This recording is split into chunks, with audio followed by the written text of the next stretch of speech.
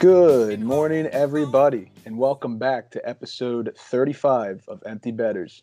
I'm your host, Harrison Schultz, and I'm going to toss it over here to my co-host across the screen, the tan man himself, the beach bum, Nick Manella. What's going on? I put the bum in beach bum for sure this weekend, but it's good to finally get back to civilization. Got completely toasted by the sun Sure. one day. And, fortunately, with the skin I've been blessed with, it only takes about a couple hours for that to turn into just some nice tan, golden brown skin. So, how long did that bender go for? It felt like you're at the beach for 2 weeks. I was literally at the beach for like 14 non-consecutive days with like a 3-day gap in between. So, so you actually were there that long? Okay. Yeah. Where's my invite? When am I coming? I told you we'll get you down there. Yeah, okay. I'll believe it when I see it. All right. So as you're living your best life post-grad, I'm literally just fucking withering away in quarantine. Yeah. Nothing. Can I just say, like, I was at my girlfriend's place in downtown Baltimore over the weekend, and as opposed to opening up bars and just letting people like inside and drink, now you have people extending an outdoor block party over basically crosswalks, blocking cars and nearly getting killed. Yep. Just kind of seems a little counterproductive in my opinion, but that kind of seems to be the trend lately. Yeah. The a bunch of the restaurants up in Ocean City or up in Fenwick were just putting tables in the parking lot. Yeah. Oh yeah. I bet they put them in the water too or some shit. Yeah, of course. Secret style. Exactly. So, we're just kind of surviving, waiting for sports to come back. We got a lot of news around the league that we're going to catch you guys up on since we last spoke 2 weeks ago. But before we go into all of our season recaps and league news, we actually have a big announcement. So we had someone reach out to us about helping us and, kind of being like an outside third-party producer per se. So I'm going to let him introduce himself right here. What's going on, everybody? My name is Mac Vogel. I actually played some high school hockey with Harrison back in the glory days at Calvert Hall. Definitely excited to be a part of the podcast. I'm looking forward to talking some hockey with everybody and definitely staying behind the scenes to keep everything looking clean for all the listeners too. So happy to be here. Appreciate it. And Mac's resume speaks for itself, much more technically advanced than either Nick or I, even though we are now somewhat certified sound technicians. It's like sound background is like NASA going to the moon. Harrison and I is like two idiots sitting like beating pots and pans together. So. Pretty much with a wooden spoon. Yeah. We're excited to have Mac on board. We think it'll help our social media game, clarity, quality, all that good stuff. So happy to have him and welcome on board, Mac. Thank you. Yeah, no problem. So let's dive into the news, Nick. I'm going to let you kind of drive the bus here to start. So we actually kind of have a lot to talk about between the news and recapping the regular season today. But I think one of the things that broke most recently was that Elliot Friedman let it slip that Vegas is going to be one of the 2 host cities if and when the NHL returns to play. What are your thoughts on that? So I definitely saw this coming, and I don't know why. I just felt like they had always kind of pushed that, especially if you were looking at NHL discussion. It would always say like Las Vegas, Vancouver, and then et cetera. They were always like the first 2 that were mentioned. Doesn't really come as a surprise to me, and given that I've been to the facility, nice humble brag, it's stellar, like top notch, great arena, and I think they've had pretty low amount of cases of COVID so far through all of this. So I'm a little less interested about this and a little more interested about, will the second hub city have to be on the East Coast, is what a lot of people are asking. Yes. So I agree. I mean, I think from a travel standpoint. Yeah, and also from a time zone standpoint, the TV times, how they're all going to match up. I don't really have a gut feeling of what city it would be. I know Pittsburgh's one of them. I know you don't want to hear that. I swear to God, I will riot if that happens. Yeah, I'm sure. So I don't know. I'm kind of more interested in what that second city could be because I think they are kind of going to have to eliminate, making it a second West Coast team. And let me just preface this statement by this podcast is going to go to shit if it's two West Coast cities because I'm narcoleptic past 10 p.m., so it doesn't really work out too well. Yeah, it's going to be like, what'd you think of that game last night? And we're both going to be like, we were asleep by 10:30. I'm shooting Z's, dude. No chance I'm staying up. You guys will come in with like intense analytical perspective on the first period only, and then be like, "Yeah, the second and third were kind of slow. I don't remember much." Yeah, I'll basically remember how the game ended. It'll be like, oh, that's news to me. Yeah, I'll throw up my REM sleep cycle on my Apple Watch or some shit, and that'll be the third period recap. So yeah, exciting news to see that Vegas is going to be one of the two host cities, and we'll keep you updated on what the second one will be going forward. And then in other news, the Buffalo Sabres have officially fired general manager Jason Bortelli after the Sabres have missed 9 seasons. What'd you say? That's not his last name. Oh shit! All the Italians are gonna grill me. Botterill. Did I say Bortelli? Yes. I'm so cursed. I see 2 L's and an I, and I go Lee. It makes sense. Thank you for calling me out on that. It also doesn't help that I have, no prescription glasses on looking at this fucking screen. Okay. So yeah, Botterill. Yeah. Botterill. Jason Botterill. I got that. Sabres have missed the playoffs for the last 9 seasons, which is currently the longest active playoff drought in the league, and they are 1 year away from tying the record for longest of all time, a whole decade. Fun little fact here that we found out through our good friends at NBC. What could have been for the Sabres, according to NHL and NBC research, Buffalo had to beat Montreal in regulation on March 12th, the day before the NHL pause. Had they won that game, they would have jumped the Canadiens in points percentage and would actually be the team who would be set to play the Pittsburgh Penguins in the first round of the playoff. Wow. That's the most Buffalo sports thing to happen ever.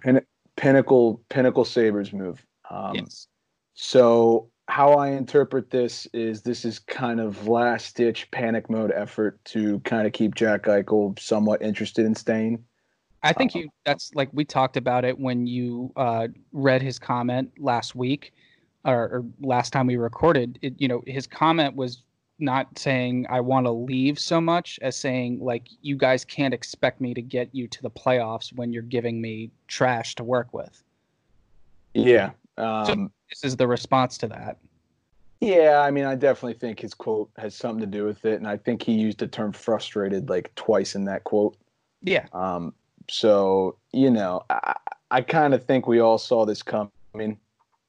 There's rumors that, Botterill will come back actually to the Penguins organization, who he worked in the front office for before this.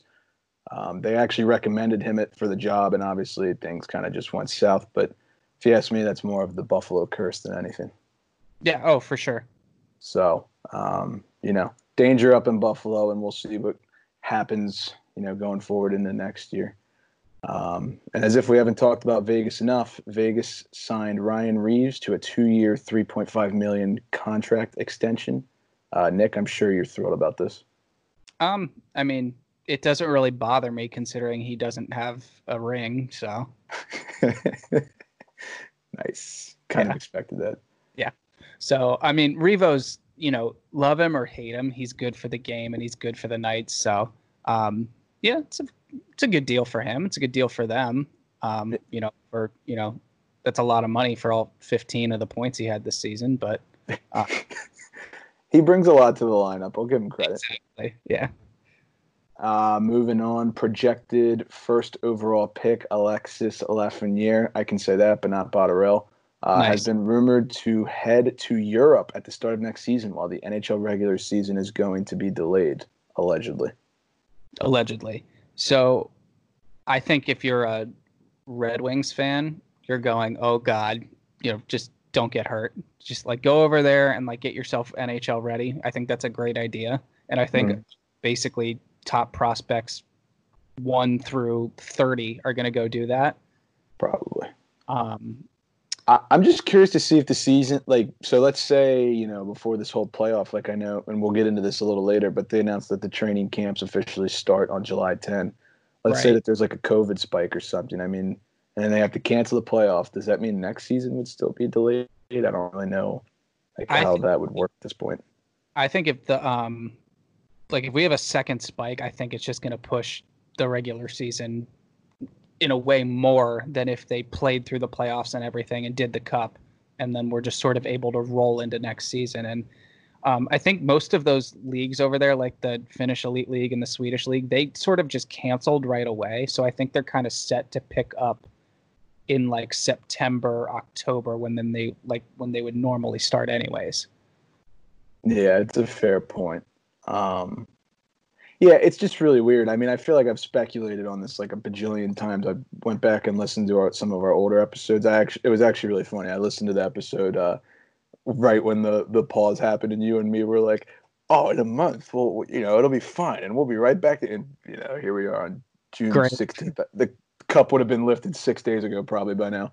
So that's kind of how that one went. So I'm not even going to try to act like I know what's going to happen in October. And Nick, I'll kind of let you talk about the whole Bettman announcements, considering you were kind of in the know on that. So Bettman basically followed up his statements made a couple weeks ago by saying that the NHL is going to have very strict virus protocol if and when they go back into playing. Recently, on June 8th, teams were allowed to begin involuntary, limited small group workouts at their facilities. And then provided that safety conditions allow the NHL and the NHLPA to come to an agreement to resume play, they're going to open training camps on July 10th now. So that changes from their previous statement, which said the earliest it could be was July 1st. Yeah. So basically, Bettman's idea is to create a bubble within these sort of cities that, they're going to keep the teams pretty sequestered. And just sort of monitor them, daily testing, and that's not just for players, that's for staff members and event staff as well. So, this is going to be interesting how this goes. I think once camp starts, we're going to have a somewhat clear picture of what can happen. But in my opinion, putting 6 guys on the ice together doesn't show me much. Sequestered? Yeah. What's that mean? Isolate.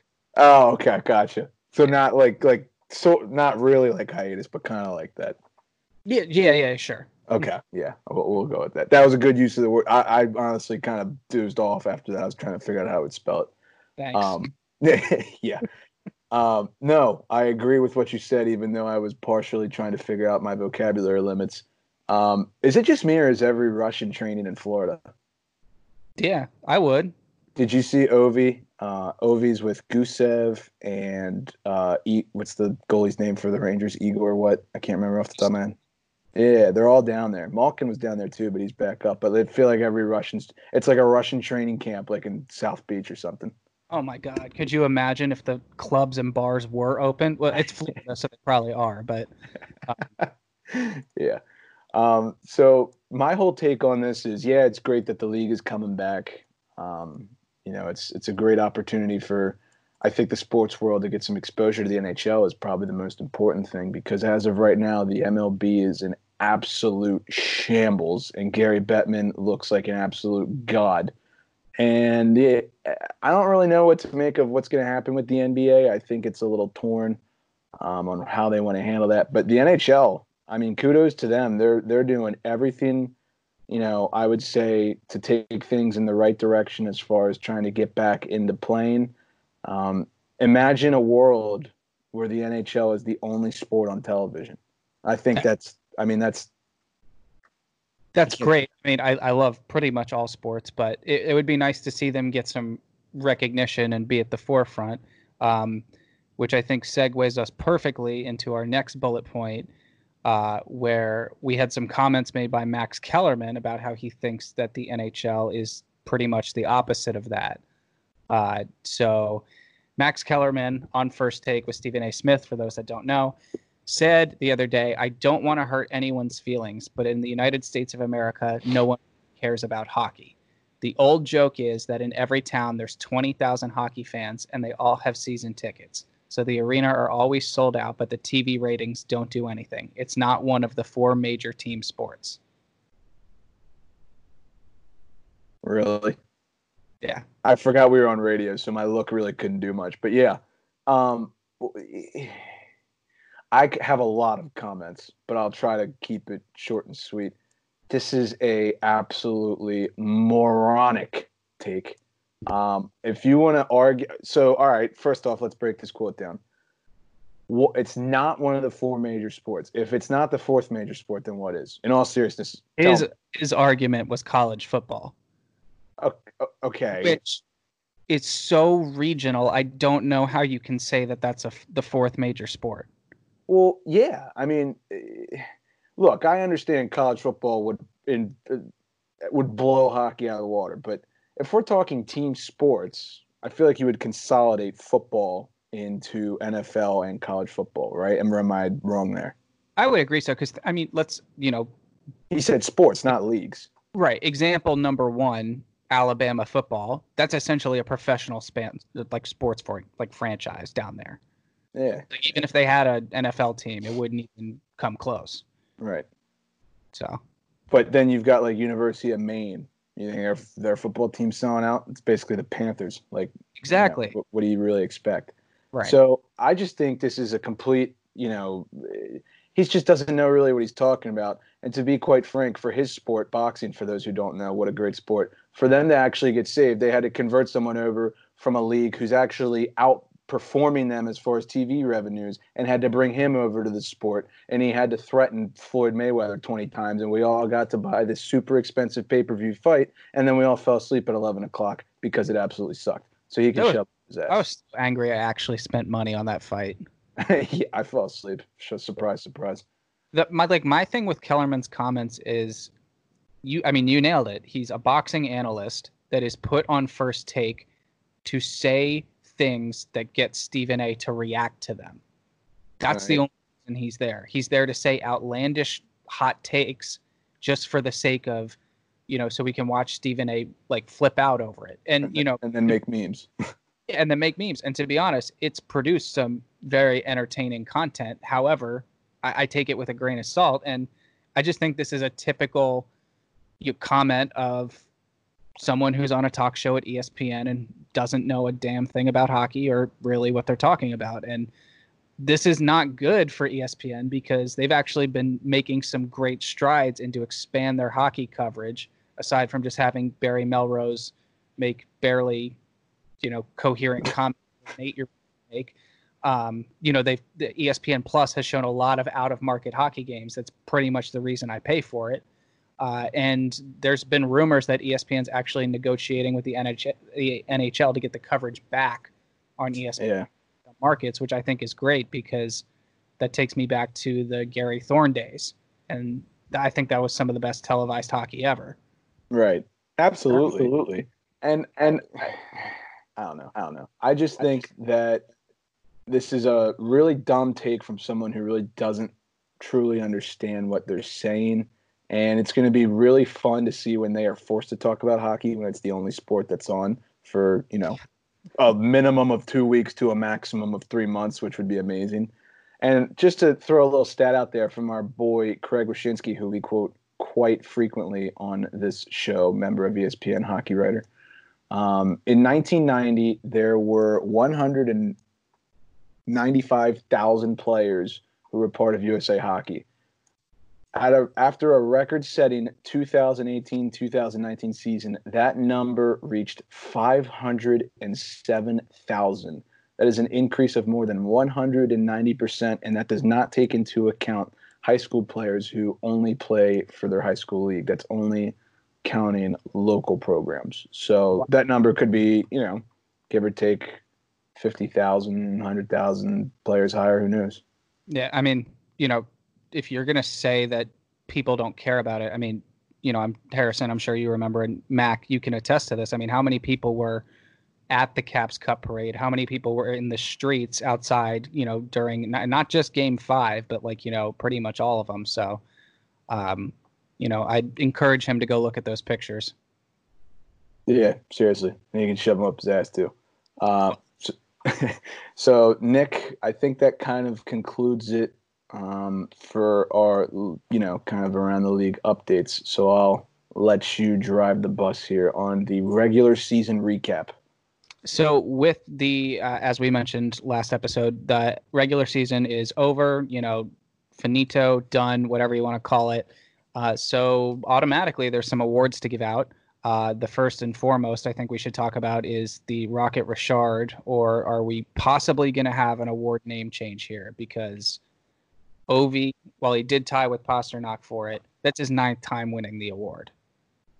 Doesn't count if you tie, you're not winning unless you're first.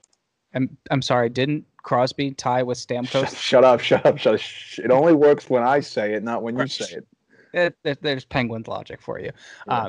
Anyways, so that's, that's just an ungodly number. The Art Ross goes to Leon Draisaitl, who I think is the clear-cut Hart favorite at this point. Pasternak actually came out today and said, there's nobody else who deserves it other than him. Exactly. He had a phenomenal season, and everyone was saying that was his coming out party, and he's kind of been in McDavid's shadow for a while, but well deserved for him. And just since most of you who started listening were in this for the gambling aspect of the show, Draisaitl as of August 7th, 2019, according to Oddshark.com, was plus 2,800 at the start of the season to win the Art Ross. Some players who were ahead of him, McDavid, Kucherov, McKinnon, Crosby, Kane, Barkov, Matthews, Tavares. And then the guys who were just below him were Stamkos, Malkin, Marchand, Gaudreau, and Rantanen. Wow. So pretty good value pick there at plus 2,800, middle of the pack. I kind of like that. Yeah, for sure. I would have said that I definitely would have thought that he would have more points than Matthews or Barkov. Just because I feel like Barkov's got that two-way game. He scores a lot of points. I know he had a stellar season with 96 points. What was it, last season? Yep. And then Matthews, obviously, I just think I feel like he doesn't get that many assists or as many as people think he does. He scores a lot of goals, obviously. It's not as consistent, and I think that's not just him. That's the Leafs as a whole are not as consistent as people would think. So good for him, and whoever picked him, great value pick. I know that definitely probably was not on my radar, but solid pick nonetheless. For sure. Nick, I'll let you continue. The President's Trophy, obviously the Boston Bruins, they had 100 points as a team. And then because of that, pretty much, the Jennings Trophy is going to go to Rask and Halak, who allowed only 2.39 goals per game, which was the lowest league-wide. Nice. Yeah. And so, then, in terms of division winners, we put some serious time and effort coming up with our predictions at the beginning of the year for who was going to win each division. In the East, the Bruins won the Atlantic. Both of us had picked Tampa Bay to sort of pick up where they, dropped the ball last year and come back guns a-blazing. But no, Boston pretty much had them on the ropes all year. So kudos to the Bruins. In the Metro, the Caps were leading when the season was paused. And both of us had picked them going into the year. And Harrison, you actually called who came in second place in this division, and I don't think you get enough credit for that.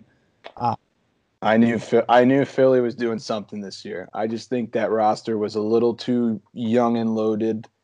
Some names that kind of fly under the radar that a lot of people don't talk about. I think we blow Konechny more than anybody else, so let's just kind of get that name out of the way. We all knew Carter Hart was going to keep coming into his own like he had done the season before. He did exactly that. And then you add in, Provorov, Gostisbehere, even though he had his struggles throughout the year, but nonetheless still a good offensive talent. And then all the names up front. So this team had a lot of adversity to overcome this season too, with Oscar Lindblom being sick and Nolan Patrick not being able to play because of headaches. So, I mean, I don't like him, but I guess right. good, Just want to give us a little more props. I actually called the top three perfectly in the Metro, so kudos to me. And then in the Atlantic, I mean, this was kind of an easy cakewalk, but we predicted the top four correctly. I think both of us had, not in the same order, but Tampa, Boston, Toronto, and Florida. So we all kind of knew that was coming. Exactly. So. Going across country to the West in the Pacific, we said this from the beginning of the year that was Vegas's division to lose, and lo and behold, we were right. So good job, both of us. Yeah. In the Central, we kind of dropped the ball here. And this, I mean, understandably, this is a tough division. I think this is the one that we probably struggled with making our pick with the most. But St. Louis surprised us all, and turns out last year wasn't a fluke, and they ended up winning the division again this year. So we both picked Dallas, and that didn't really play out very well, definitely to start the year. But yeah, for sure. Yeah. So, I mean, kudos to the Blues, and they definitely shoved that one up our hoops.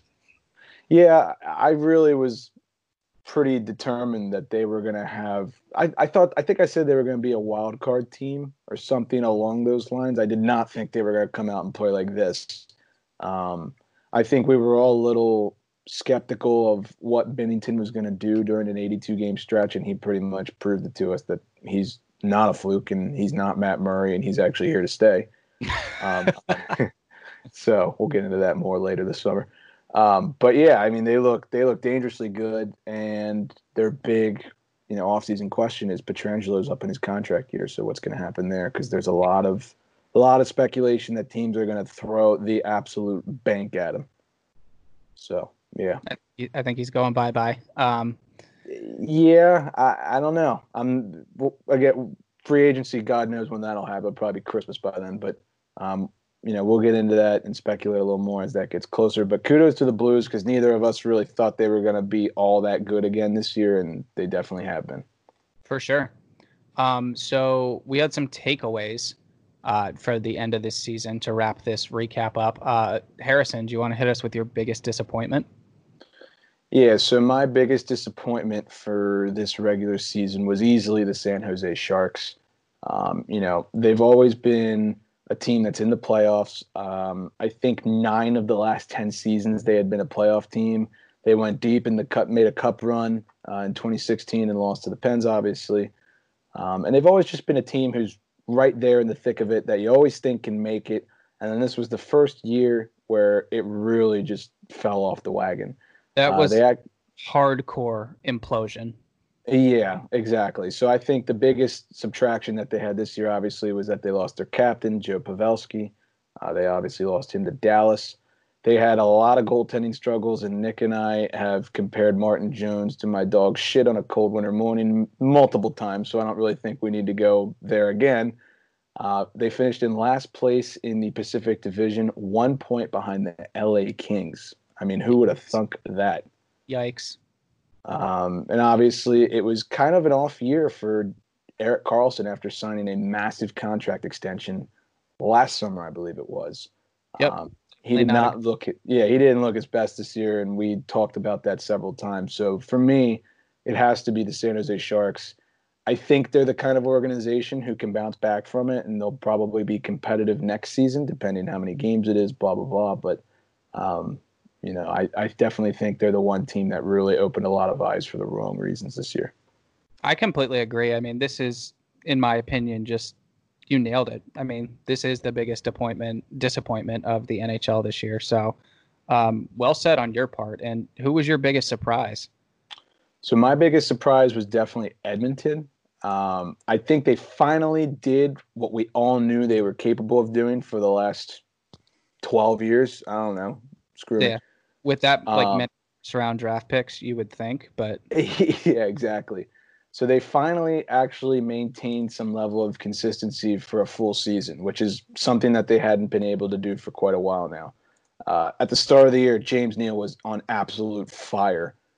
So he kind of tailed off back to earth, as the season progressed. But through the first 20 games, I'm pretty sure he was either the leading goal scorer or top 5 in the entire NHL.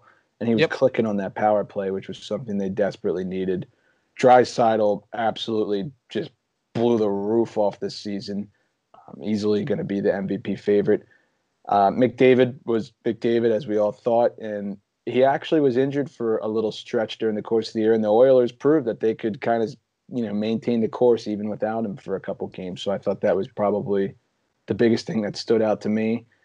And then obviously their goaltending, finally they got a little bit of support. So Koskinen, I believe how you pronounce it, right? yep. Koskinen was a pleasant surprise this season. And Mike Smith was pretty decent all year, nothing too shabby. I think they're both like right where they needed to be, and nothing more. Yeah, I mean, Koskinen had a 2.76 GAA. And for someone who I didn't even know who he was coming into this season, I would say that's pretty much getting the job done to a T. And Mike, they split the games 39-38, I believe it was. Yeah, So they got the game split up right down the middle.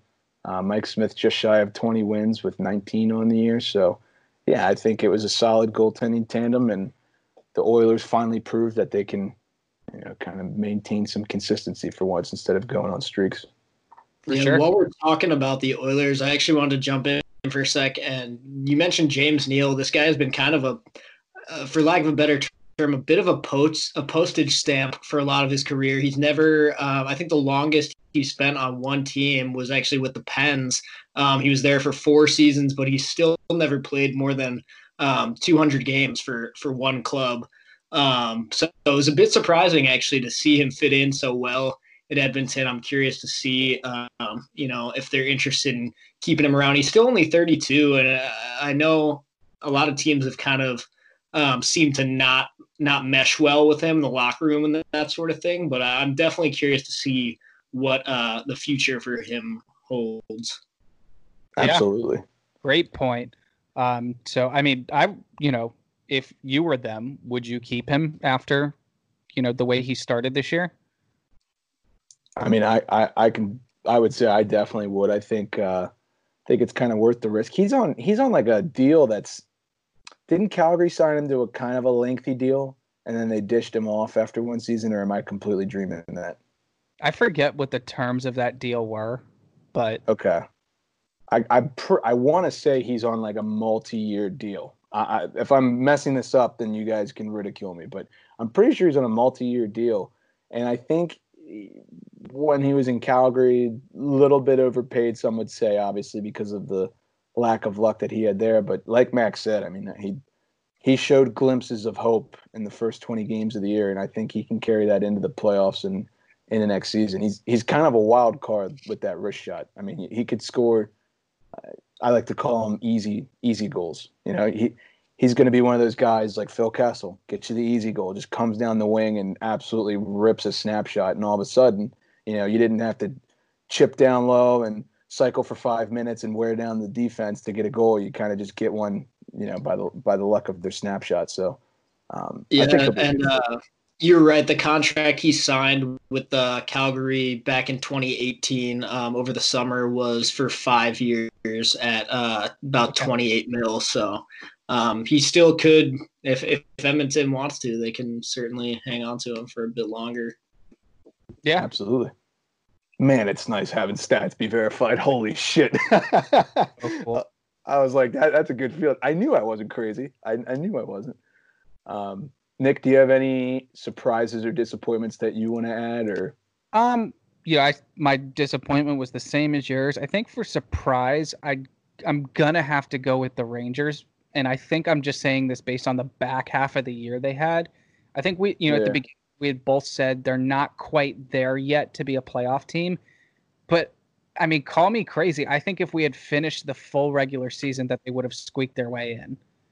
Yeah, so when I went back and actually listened to older episodes, you and I said they're going to be that team that's like 10th, ninth, maybe 8th place, right there on the bubble, might get in, might not, but they're going to be the team who can basically play with anybody. They could go play Tampa Bay in Tampa Bay and fucking win, which I think they did like twice this year or something. Isn't that still the same team?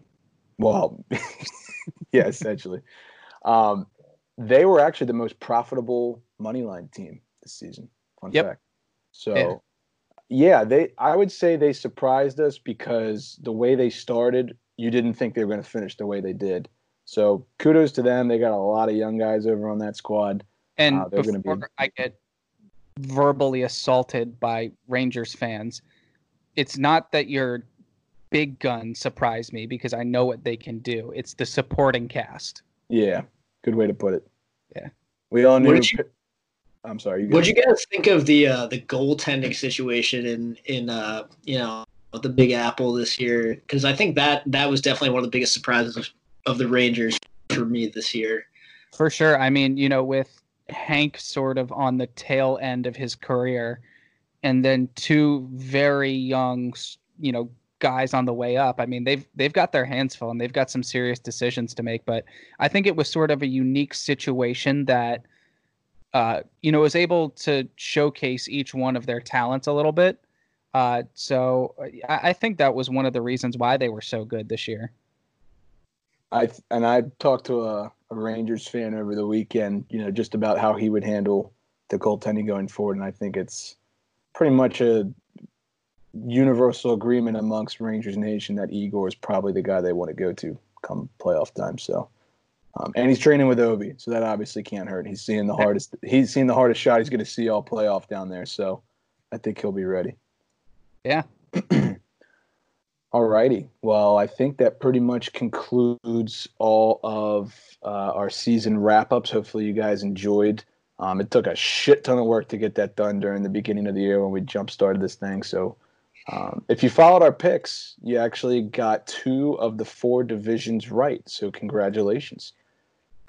So before we conclude this episode, obviously just want to plug the merch one last time, especially with the 4th of July coming around.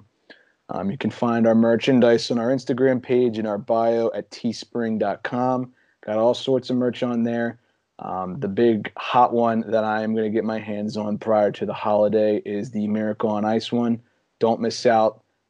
We got hoodies, tank tops, long sleeves, short sleeves, hats, you name it. Nick, I think I still got to pick up my hat from you from like 3 months ago.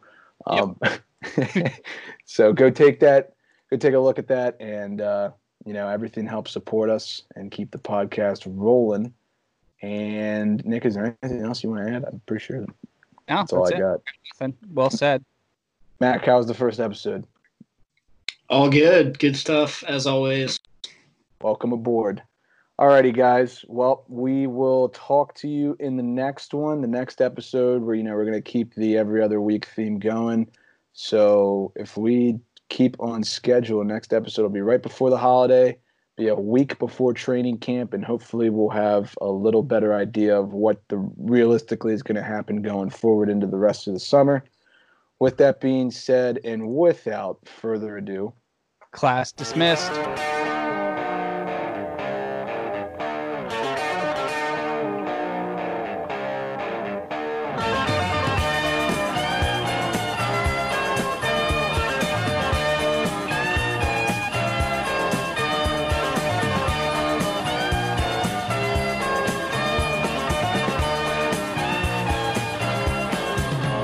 What will you do?